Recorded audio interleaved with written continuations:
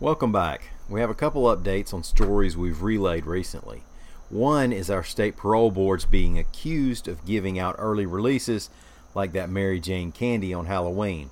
The other is about the hurricane and the cotton crop. And for no extra cost, we'll throw in something about Dale Jr. I'm Mike Morgan and we're down in Alabama. We're still recording this on location in the beautiful but damaged Florida Panhandle, where the one common thing you hear in almost every single conversation right after people tell you about the damage to their home is this: but I realize a lot of people have it a lot worse than I do.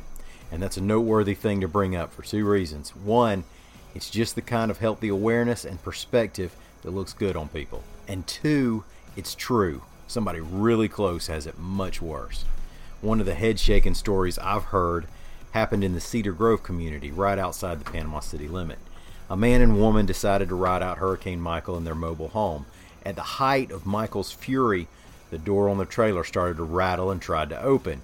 You can imagine how helpless you are at that moment.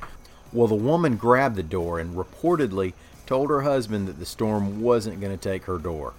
Well, the storm ended up taking half the trailer. Literally, I saw it lying in a heap on their property. And I also saw the door, and I don't say this to be cute or anything, but that door's still attached. Now, I do realize that doesn't put them in a home or cook them a hot meal. AL.com's Dennis Pillion warned us the other day that the Alabama Cooperative Extension was worried about the state's cotton crop. Before Hurricane Michael, there was a bumper crop, and lint cotton was getting 89 cents a pound right now. Well, according to the preliminary assessment, the Wiregrass area lost more than 106 million pounds.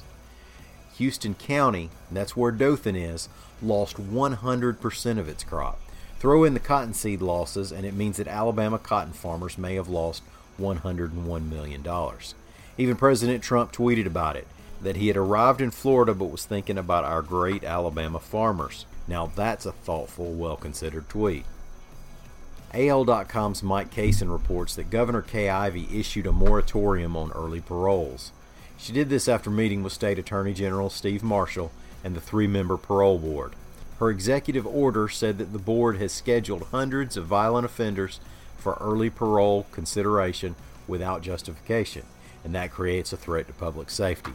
Victims advocate groups have been critical of the Alabama Parole Board for the early releases it was granting, and last year a parolee allegedly killed 3 people in Guntersville. Ivey also replaced board chairman Cliff Walker with Lynn Head. Walker's still on the board, but no longer the chairman. Here's a story that was reported by AL.com's Paul Gaddis. Justin and Bridget Catton are from Thorsby, Alabama. Now raise your hand if you're from North Alabama or Birmingham and think Jemison Thorsby is the full name of a guy and that there's a Jax at his exit. Well, you'd be wrong. They're both separate towns, and Justin and Bridget are from Thorsby. A couple years ago, the Rachel Ray Show had a segment wondering whether any NASCAR fans were watching and encouraging them to respond. I guess the show wanted to gauge the huge Rachel Ray NASCAR crossover market. Well, Justin and Bridget are not the only huge Dale Earnhardt Jr. fans in Thorsby, Alabama, I guarantee you, but they may have been the only ones watching the Rachel Ray Show at the time. And they responded. The show got back with them and recently invited Justin and Bridget to come to the show in New York City. I think y'all know where this is going. Said Justin, quote, "It's one of those things, you have someone you look up to and you follow their whole career, somebody you keep up with, and then boom, you're standing there in front of him." Justin said that Junior asked him about his own racing that he does at Montgomery Motor Speedway, and that takes it to a new level when an Earnhardt wants to know how your car's running. The show's also going to send Justin and Bridget to Darlington for a race next year. Now you can check out that Rachel Ray episode today if you're not listening to this too late.